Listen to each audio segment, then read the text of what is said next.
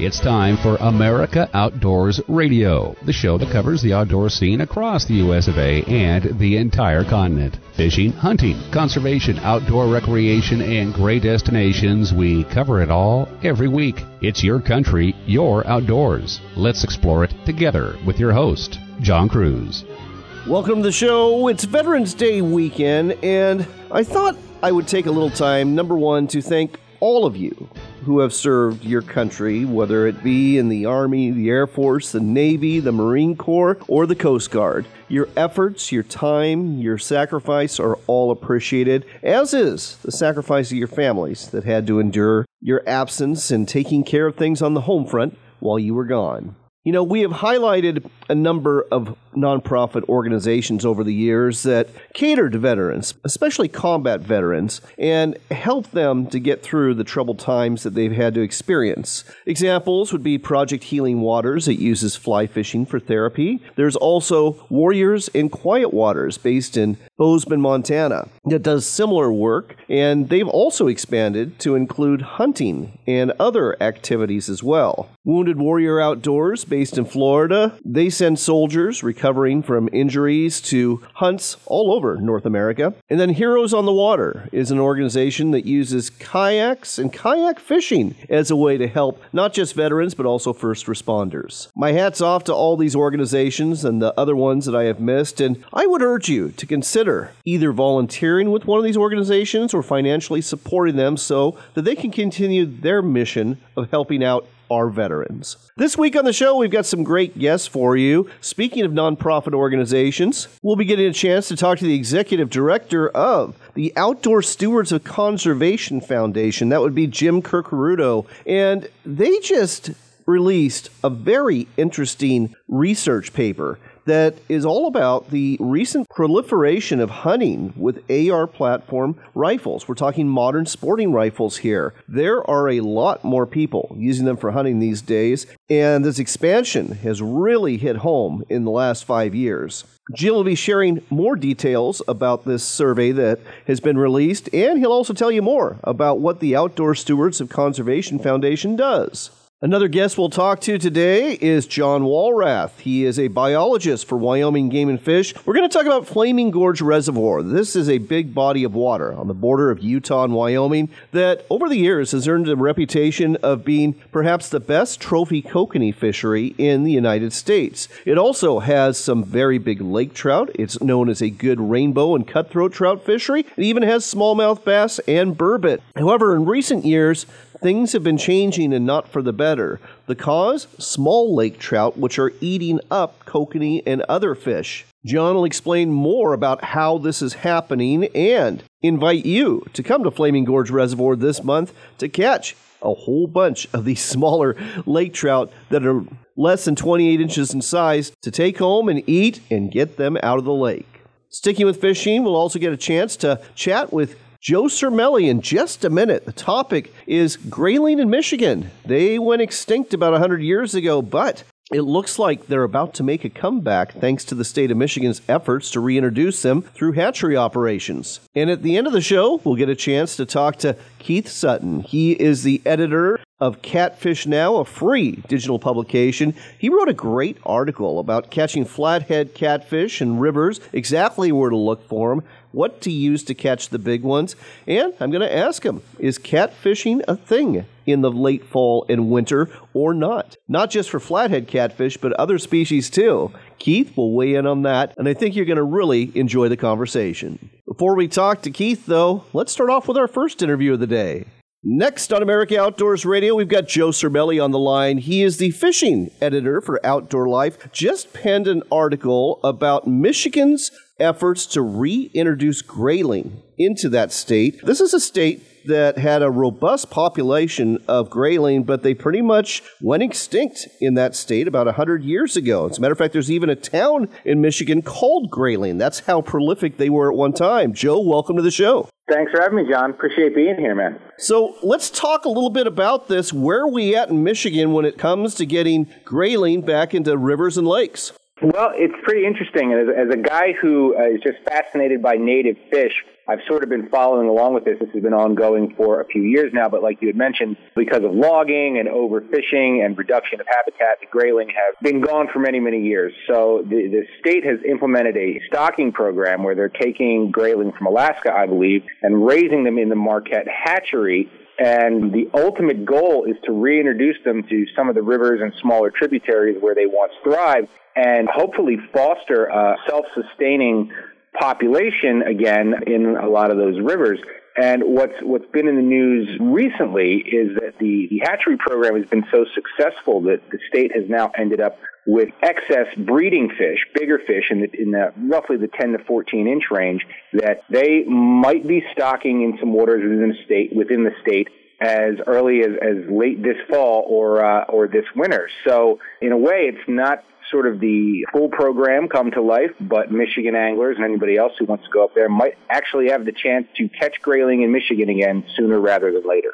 Oh, that'd be absolutely amazing. Do they have a list of the lakes or rivers they're considering yet or not? You know, I've looked into that, and I have not been able to find that. And I think, there's been a bit of politics wrapped up in this whole thing, in terms of where to put these fish. Another interesting caveat is that even though the grayling have not really existed in many, many years within the state, in the rule book, it is said that you cannot target grayling within Michigan. Well, that also, just this past summer, that has been lifted to where now you can legally catch and release grayling within the state, and that's sort of preemptive, I think, of this program taking hold, because the state recognizes that, naturally these fish are going to end up in places where people fish for trout and steelhead and other things. So it's very hard to differentiate between targeting one or the other. So right now, as I understand it, they are still sort of getting all their fish grown in the hatchery, and they're still debating exactly which rivers and streams they're going to end up putting these fish in. And I would suspect that as soon as they pull the trigger on putting these excess brood stock in the Upper Peninsula lakes, they will obviously publish a list of the lakes they're going in. They're looking at a few hundred fish. But to the best of my research, John, so far they're still keeping that kind of close to the vest. They haven't quite announced yet where all these fish are going to wind up.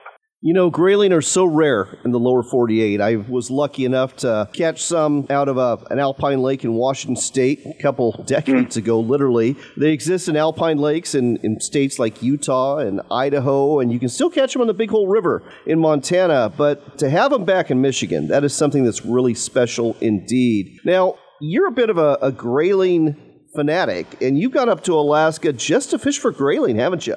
I have. It's a funny story because as a kid I was fascinated by them, because here's this thing in my North American Fishing Club books that is completely foreign to me. I grew up in New Jersey. There's no grayling here. So I remember the first time I ever fished in Alaska, we were fishing a small stream called Peters Creek way out in the bush, looking for rainbow trout, and the first thing I catch is this really nice grayling. And it was funny because I coddled this thing because I thought, well, this is a mythic fish. Like, what a rarity. And, it didn't take long to figure out that, this thing that we hold dear and are long gone in the lower 48, man, Alaska is just overrun with them. Pretty much every stream up there is chock full of grayling, especially in the interior. So, yeah, a few years ago, I went up there to pike fish, not far north of Fairbanks, and took a whole day aside to float one of the rivers up there, which really had not much else in it but grayling, and they were some big ones, and they were plentiful, and they're a lot of fun to catch. So, yeah, again, as a guy who loves native fish, that would just be the thing I would do, is go all the way to Alaska and spend an entire day there not doing the A-list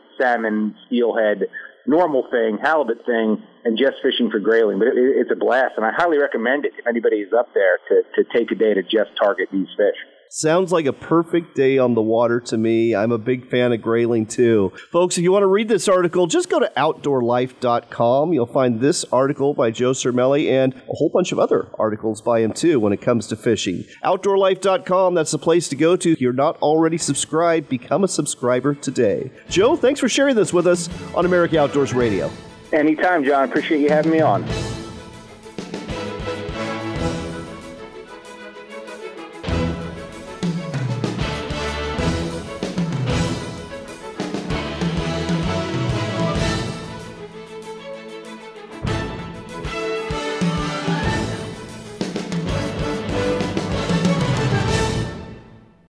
Hunting and fishing are exercises in hope.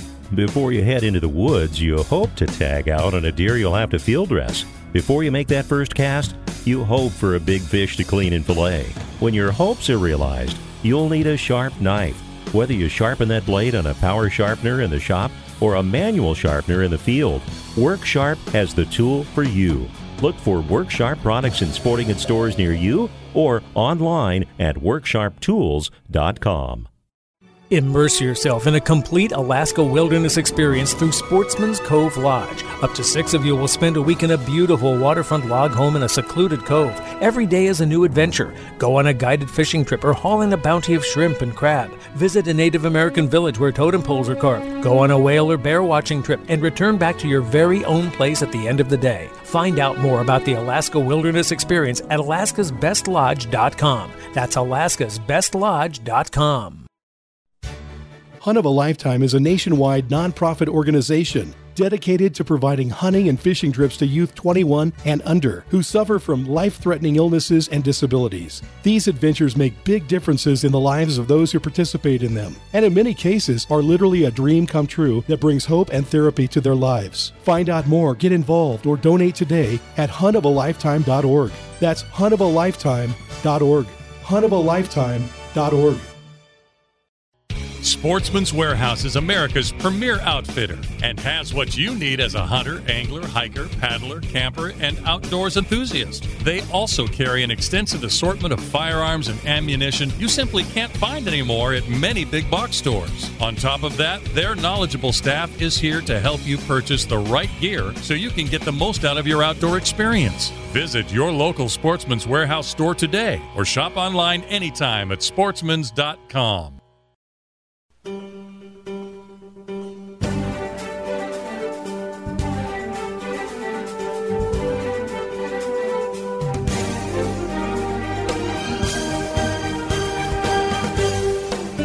Welcome back to America Outdoors Radio. We are heading to Connecticut to talk to Jim Curcarudo. He is the executive director for the Outdoor Stewards of Conservation Foundation, and they just released the results of a very interesting survey about the proliferation of hunters that are using modern sporting rifles with the AR-15 platform. Jim, welcome to the show. Hey, John. Thanks for having me. Yeah, we got some exciting new research out there that I appreciate the opportunity to help spread the word. You know, this was really interesting to me. I know that folks do use AR-15 style rifles for certain types of hunting, but it looks like the number of hunters using them is really increasing. Why don't you go ahead and share some of the results of the survey with our listeners? Sure. Well, obviously, in modern sporting rifle, the AR platforms are a hot topic, and for a lot of reasons. But, hunters have known for quite some time that they are a very useful tool for all types of hunting, from small game to varmint to big game. And really the topic hadn't been looked at in about a decade on, hunters using the AR platform for multiple purposes in the field. And I think the last time it was looked at was, the research was maybe 2014, and there was about 27% of hunters said they had ever used that modern sporting rifle for hunting. And now just this year we asked that question again, and it's up to 41% of hunters said they have ever used that AR platform for hunting, which kind of we figured anecdotally, but it's nice to have that hard data to see the increase. And really not a surprise because they are so versatile. So you asked the question of why hunters were using AR-15 platform rifles for hunting. Got some interesting answers, didn't you? Yeah, I tell you what, if you've shot one before, they are accurate, they're reliable, and they're kind of easy to shoot, right? Good ergonomics on them. So the main reasons that hunters responded why they're using that MSR to hunt is, number one, ease of shooting, number two, accuracy, and number three, reliability. They're also lightweight and kind of easy to carry in the field if you've got the right sling for them. So, again, not a surprise, but again, good to have the hard data to help people understand the market better and, consider, if you're a hunter, looking into them. And also, if you're a manufacturer, consider, this data for your marketing and production purposes. And I like what you said about that last part with the manufacturers. You know, having been to SHOT Show many times in Las Vegas, the Shooting, Hunting, Outdoor Trade Show, so many manufacturers of AR-15 just basically target the tactical side of the house, and they don't target the hunting side. And, you know, the results of the survey hopefully will make some of these manufacturers realize maybe we need to change our marketing efforts, and maybe these rifles shouldn't be black, but maybe camo instead, and maybe we should use some different calibers too. Yeah, definitely has been an expansion in that area for sure from the manufacturing standpoint, but there's definitely room for growth. I think you may have seen it, but this one question stood out to me almost the most. And we had asked the hunters, you know, that have not used an AR platform to hunt with, what is the likelihood that you would use one? And, you know, said very likely, somewhat likely, not very likely, or not likely at all. And the hunters that said they're very likely to look into using an AR platform rifle to hunt with was 23%. So, you know, we've got millions of hunters out there, and if 23% of them have a very likely interest in that, you certainly have potential for some market share growth if you're a manufacturer. And again, it is interesting to see how much interest is out there. You know, I didn't see it broken down in the executive summary, but did you ask the question of specifically what kind of game folks were hunting? Because I always think of coyotes and hogs when it comes to the 223 AR-15. But I'm guessing there's more than that. I'm just wondering what the percentages were if you asked that question. We did. We used it we just broke it down large game and small game, and we actually had a question in there on, you know, varmint hunting as identified as hogs and coyotes and stuff, but unfortunately there was some corrupt data in that, so we ended up with just had you use your AR platform to hunt large game or small game, and large game was identified as deer, elk, and of those that are using the AR platform to hunt with already, 81% said yes, they're using them to hunt large game, and 31% said they're using them for small game, which, you know, definitely not surprised on the high percentage using them for large game. But the small game kind of goes back to, you know, a little bit about your caliber. You know, there's plenty of AR platform rifles in .22 caliber that are perfect for squirrel and rabbit, or at least squirrels.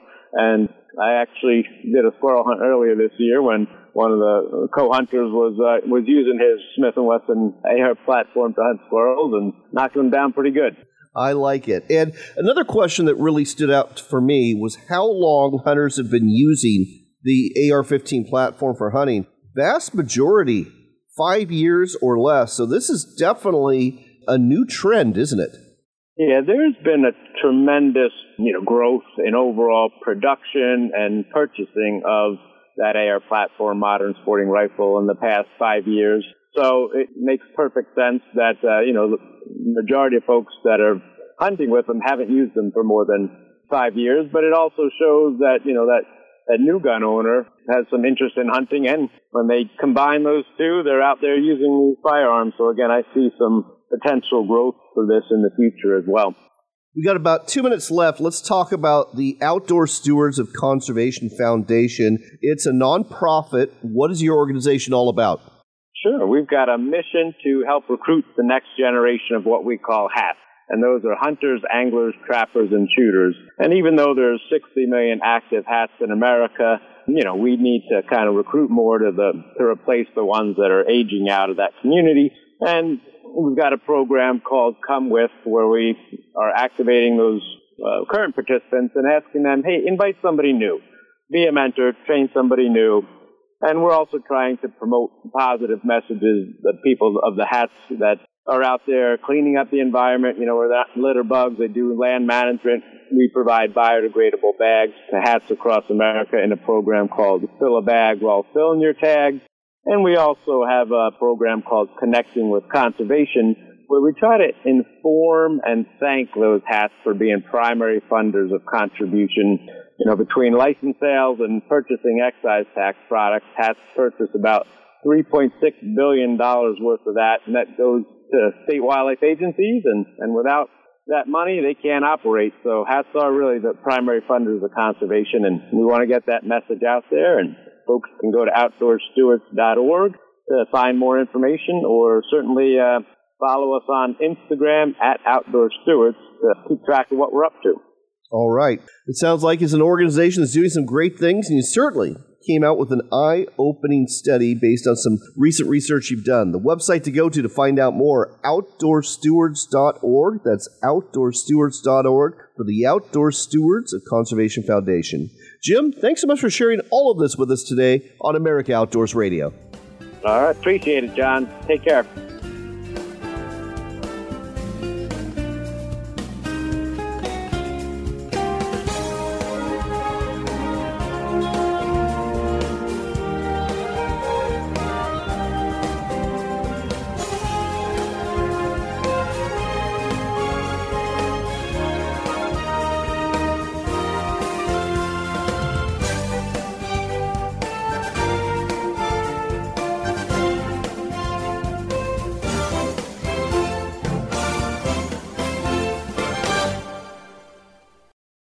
I'm Anthony Imperato, president of Henry Repeating Arms. Patriotic Americans are looking to protect and provide for their families now more than ever. Henry has over 200 rifles and shotguns to choose from, made in America or not made at all, and backed by a lifetime guarantee. Order a free catalog, decals, and a list of Henry dealers in your area. Go to henryusa.com or call 1-800-958-4993. Thank you, and God bless America. Hunt of a Lifetime is a nationwide nonprofit organization dedicated to providing hunting and fishing trips to youth 21 and under who suffer from life-threatening illnesses and disabilities. These adventures make big differences in the lives of those who participate in them, and in many cases are literally a dream come true that brings hope and therapy to their lives. Find out more, get involved, or donate today at huntofalifetime.org. That's huntofalifetime.org. huntofalifetime.org.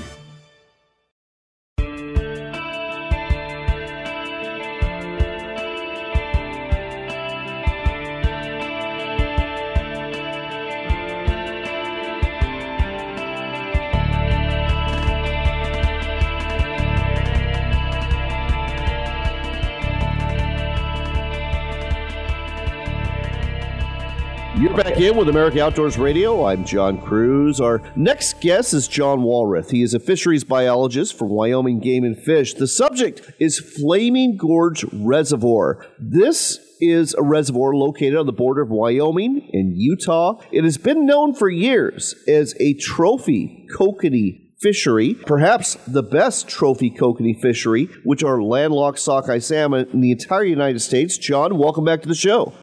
Thank you, John. So let's start off with a fishery report. It is fall, and I understand the fishing for lake trout, which are found in this lake, is pretty good right now. It is very good right now, and it was even better back in October when these small lake trout, those are under 28 inches, there's a big chunk of them that come up and spawn in less than 30 foot of water. And it can just be phenomenal fishing where a couple of guys could have 100 fish day out there catching 2 to 3 pound lake trout. Wow. Now, when these fish are in the shallows, how do you go about catching them? A lot of guys like taking a tube jig, some kind of a jig, and just winging it towards shore. And then what you want to do is just bounce it off the bottom, bringing it back to you. And, you know, sometimes they'll crash it when you're only about 10 foot of water, and other times, you know, you'll be almost right under your boat before they pick it up.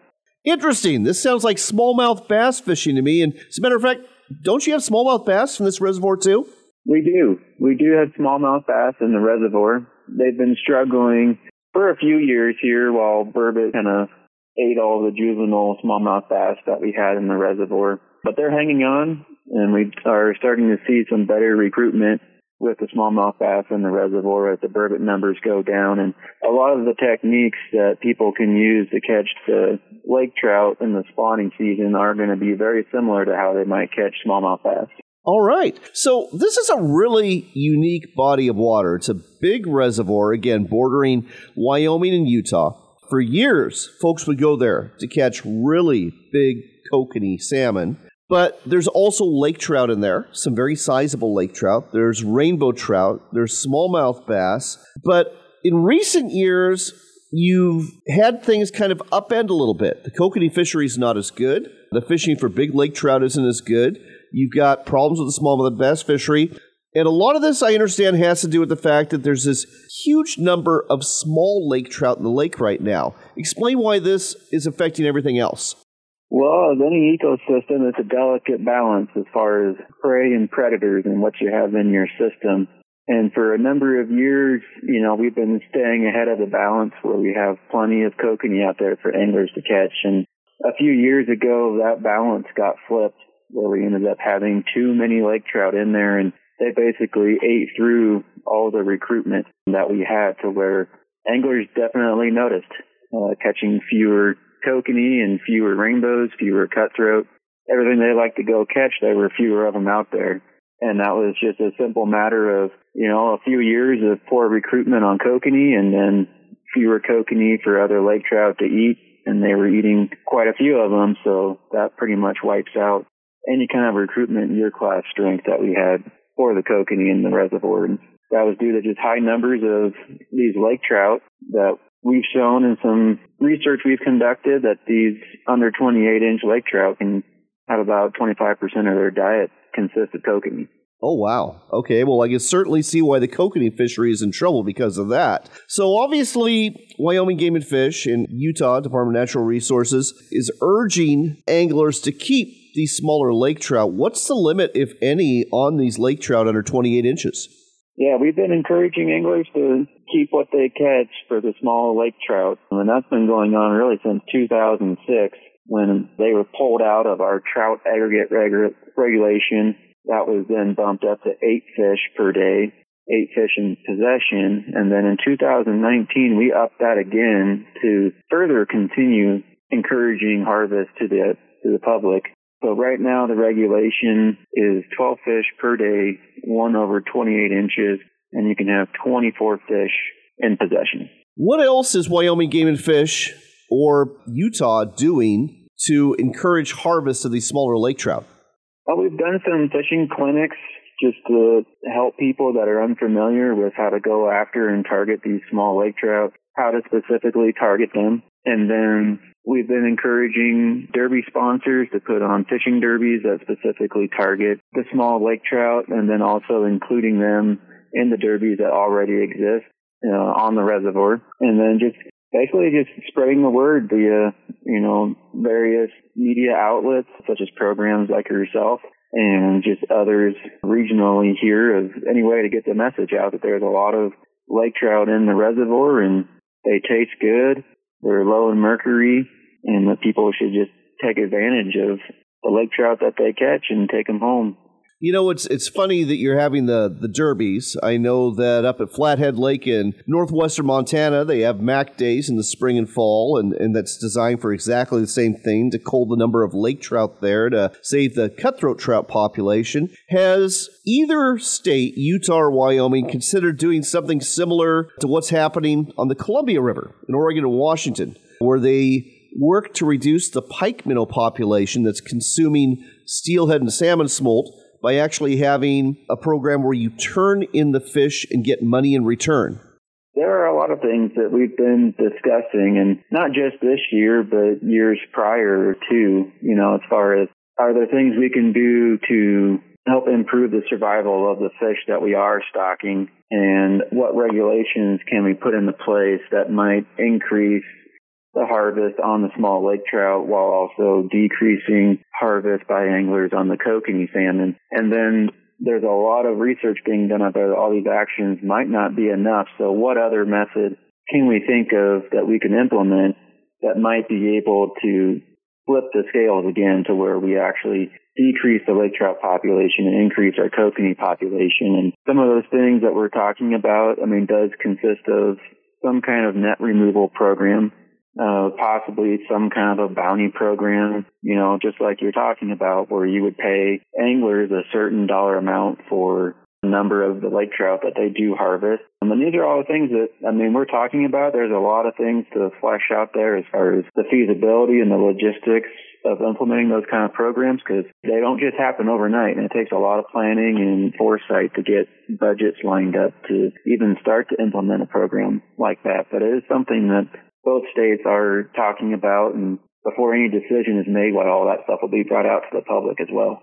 Well, in the meantime, you can certainly do your part to help the kokanee and the bass and the trout in Flaming Gorge Reservoir by going fishing for lake trout, specifically these smaller lake trout that are wreaking havoc on these other fish populations. So plan on heading to Flaming Gorge Reservoir during the month of November. Catch some of these lake trout, take them home, smoke them, grill them, fry them up, eat them, and do your part to help conserve these other fish. John, thanks so much for sharing this with us today on America Outdoors Radio. Thank you, John. Do you love to fish? Do you love to eat fish? Well, if you do, you know how important it is to have something to keep things sharp. Now, in the boat, it might be something to keep your hook sharp, like maybe the pocket knife sharpener from WorkSharp, which also works just fine along with the guided field sharpener for keeping fillet knives sharp. So when it comes to cleaning those fish you catch for the day, you can get that done in a hurry. And let's not forget, back at the house, when you're preparing those fish for a meal, that's when you want to have a kitchen knife sharpener, and there's several electric ones available. You can find them all at WorkSharpTools.com, which lists all sorts of both manual and electric sharpeners you can use in the kitchen, in the shop, or in the field. Sharp hooks and sharp knives make for a happy day on the water, so get your sharpener today at WorkSharpTools.com or look for these products at quality sporting goods stores and hardware stores near you.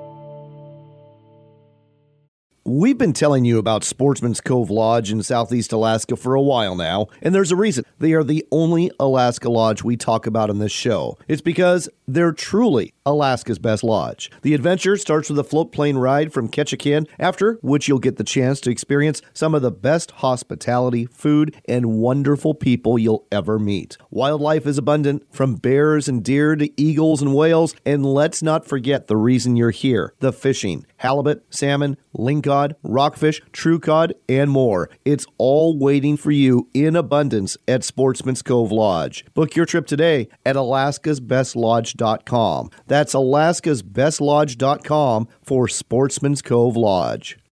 Campers, adventure seekers, hunters, and foodies.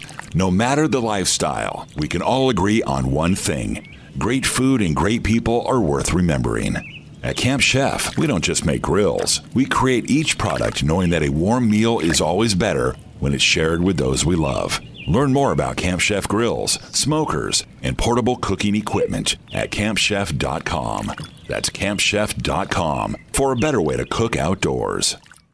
Come explore the Dalles in Oregon for outdoors fun. Hike amongst the wildflowers, bike our riverfront trail, or visit the Gorge Discovery Center where you can enjoy a live raptor display, or even check out our National Neon Sign Museum. But don't forget the fishing. We've got salmon, steelhead, bass, walleye, and monster-sized sturgeon waiting just for you. When the day is done, tell those tall tales at one of our wineries, breweries, or restaurants and plan your next adventure. Find out more at explorethedalles.com.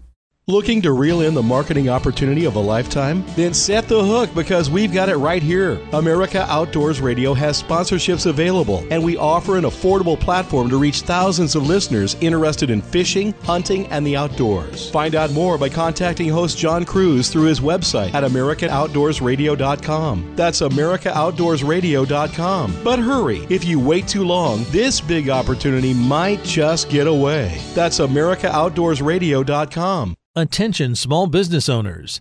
This could be the most important 10-minute call you will ever make.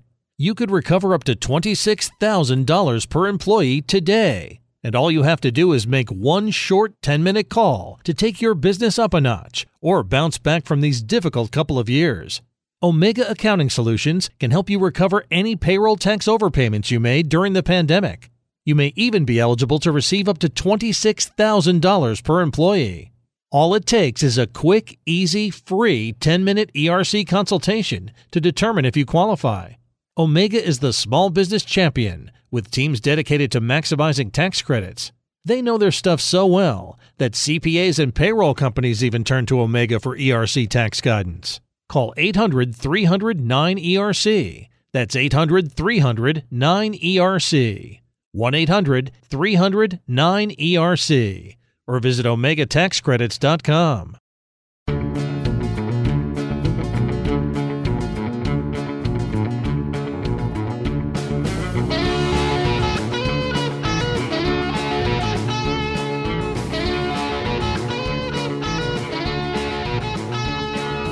You're back in with America Outdoors Radio. I'm John Cruz. Next up, we get to talk to Keith Sutton. He is the man behind Catfish Now. It's a free digital magazine that you can subscribe to. Simply go to catfishnow.com and you'll get all the information you need to become a better catfish angler. Keith, welcome to the show.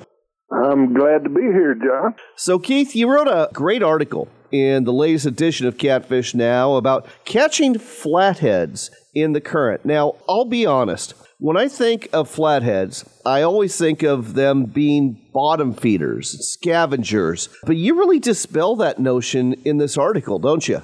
Yeah, flatheads kind of look like scavengers, I guess. They're not a very pretty fish.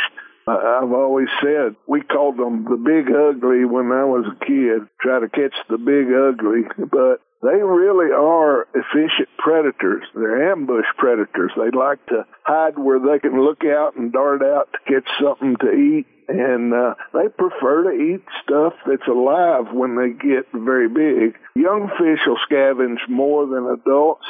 Fish up to about 10 pounds, but once they get over 10 pounds, the biggest part of their diet is live fish. So they like to eat sunfish, shad, all kinds of bait fish that you might imagine they'll prefer to eat. So they're pretty efficient predators. You dispelled another misnomer of mine in this article, because when I think of catching catfish, I always think of using cut bait or night crawlers or some sort of stink bait or chicken livers. But, for smaller flatheads, that works. But in the article, you point out for bigger flatheads, like you just said, you want live bait, don't you? Yeah, if you really want your best chance of catching a big flathead, you need to use live bait. Now, I will tell you, I've been in the boat when big flatheads were caught on cut bait, but it doesn't happen regularly, and it does happen regularly with live fish. And again, we're looking at fish like shad or skipjacks, carp even. Carp are real popular bait, suckers. Even small catfish like bullheads make good flathead bait. So they like to eat live fish. Now, having said that, folks, and Keith points this out in the article as well, check your state regulations. You can't use live bait in certain states, so make sure you... Yeah, for sure. Yeah. You should always, regardless of what we're talking about, check your local regulations because they differ considerably from one state to another.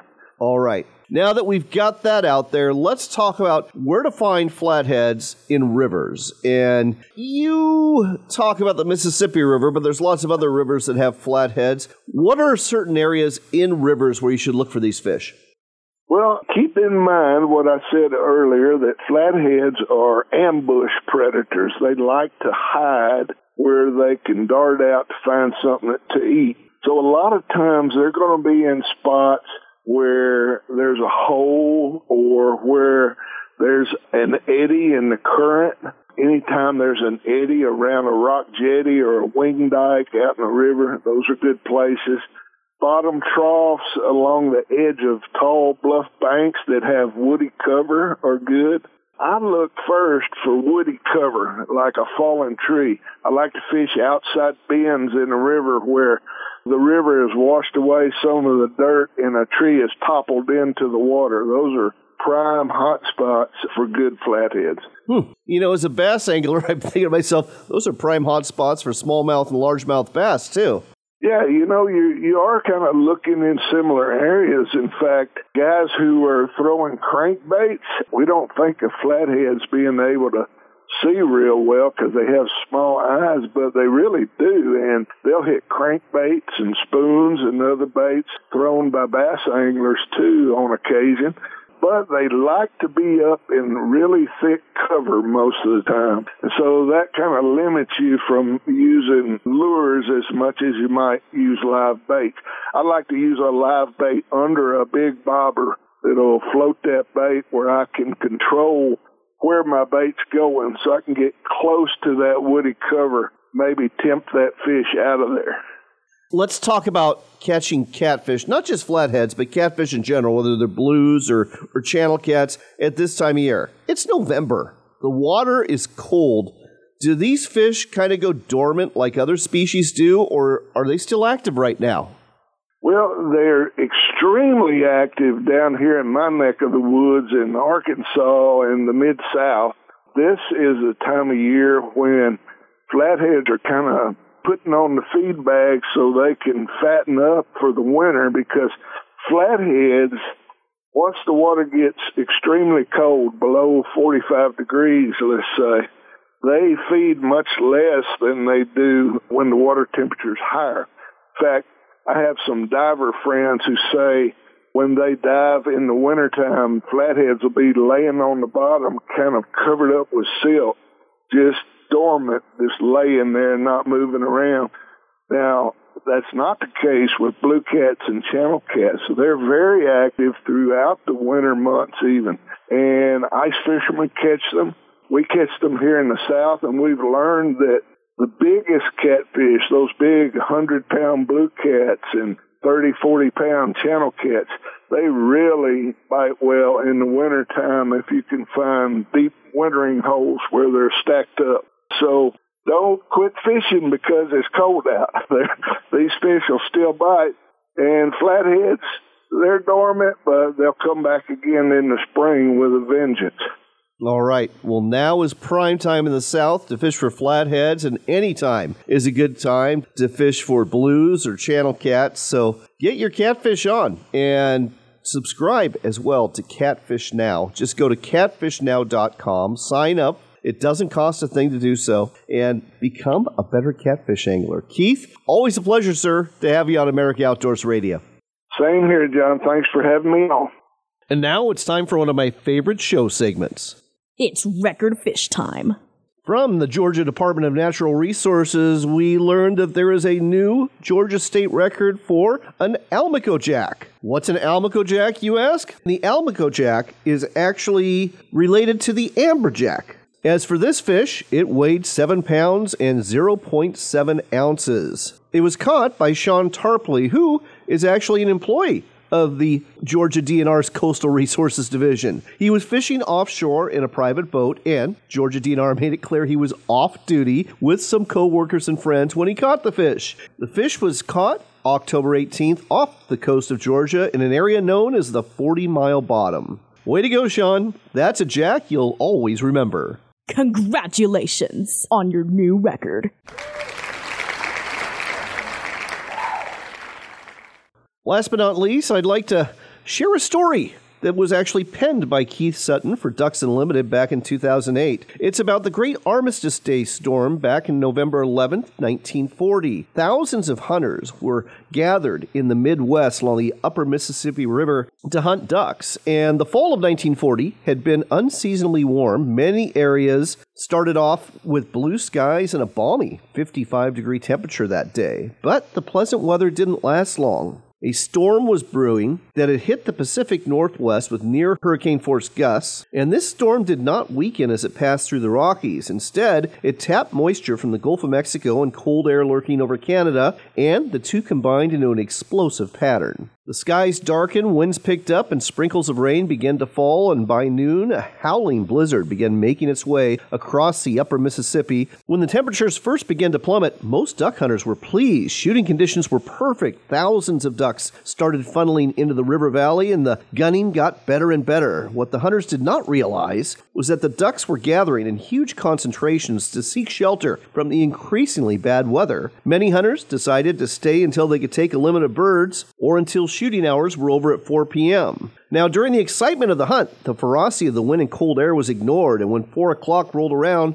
the hunters discovered it was too rough to get back to the mainland. Some tried anyway and managed to make it ashore under their own steam, only to look back and see that the river was running 5-foot waves, and that's why hunters did not make it back home that night. Freezing, they made their way to high ground when possible and tried to make the best of a terrible situation. Some huddled together for warmth under overturned boats. Others walked round and round to keep from freezing. Before the night was over, the wind chill temperatures dropped as low as minus 55 degrees. That's right, a 100-degree swing. The next day, more than 50 duck hunters were found dead by rescuers. Their frozen bodies recovered from marshes, lakes, potholes, ponds, and rivers, from Ontario to Illinois and from Iowa to Michigan. And that's why the Great Armistice Day storm found a piece of infamy as one of the deadliest winter storms to ever hit this country. My thanks to Keith Sutton, not only for this article, but for the great conversation we just had about catfish. On that note, we have got to go, but here's wishing all of you